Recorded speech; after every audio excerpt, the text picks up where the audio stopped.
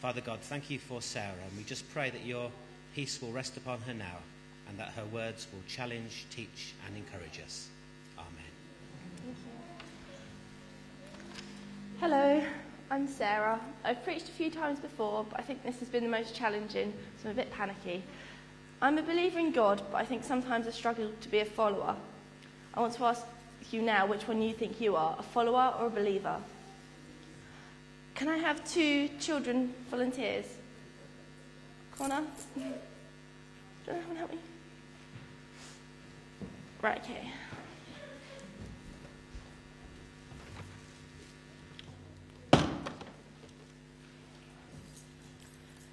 Right. One of our helpers is the unbeliever. They're blinded by unbelief and cannot see God. So, do you want to put on the blindfold?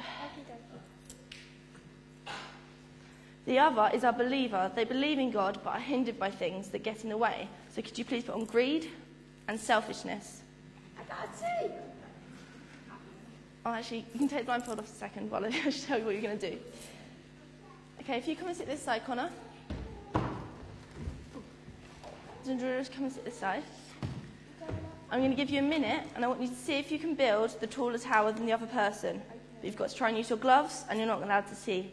So other children, do you want to encourage them and shout out and encourage them? Right, on your marks, get set, go.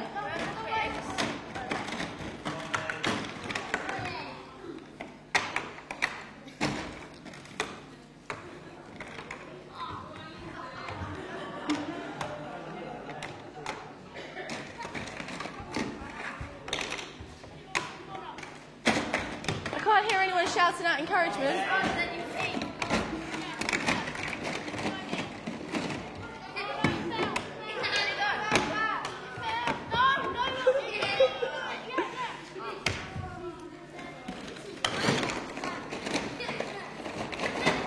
Ten seconds left.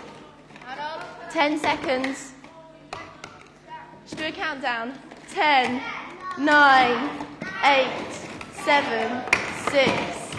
5, 4, 3, 2, 1. Okay, stop. So Connor actually did the higher tower.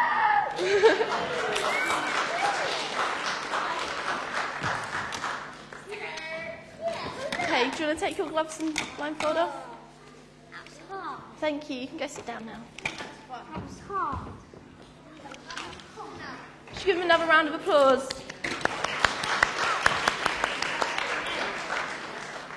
Okay, so in life, a lot of people believe that seeing is believing. They are like Connor, who is blindfolded, and therefore did not find God, are unable to live their lives to the full, achieving everything. They are blinded by disbelief, and so the crowds who saw Jesus, like the crowds who saw Jesus, are overwhelmed. Some people believe in God, but are burdened and hindered by things, different aspects in life, like work, family, money, greed, and selfishness. I wonder, are we sometimes blinded and hindered by these things? The disciples lost sight of their reason and focus when arguing with the teachers of law. They were so busy fighting for their belief, they lost sight of their reason. They were so busy arguing, they completely forgot about the boy who needed their help. Do we sometimes lose sight of our reason in life, like the disciples? We know what others do not about God and how we must follow his path, but does that mean we do anything about it? Jesus says everything is possible for one who believes, and with God's help, we can remove our gloves of greed and selfishness and not be held back. There is a difference between believing in God and following him.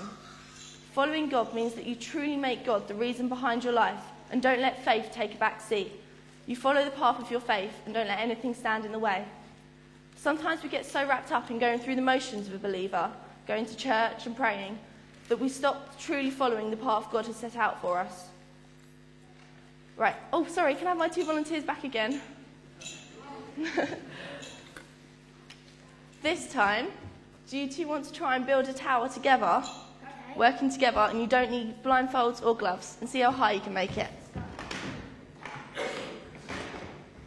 This time you're going to be followers, so you're working together and following the path of God. God wants us to work together and build on our beliefs without the restrictions of gloves and blindfolds. When we are working together as part of God's family, nothing is impossible.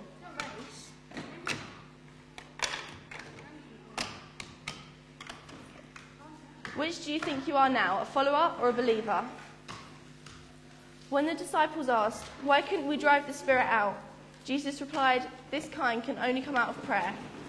I wonder if sometimes we're so busy being a believer and following through the motions that, like the disciples, we don't just stop and pray. Not because we have to or because we're told to, but because we want to and want to hear God. See, now they're followers, they can build the tower. Okay, do you want to go sit down now? Yeah. Well done. Just give another round of applause.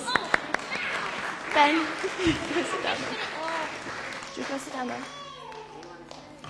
So now I invite you all to stand and say the creed with me, not because you have to or because you are told to, but because you're a follower of God and you want God's help to remove your gloves and blindfold.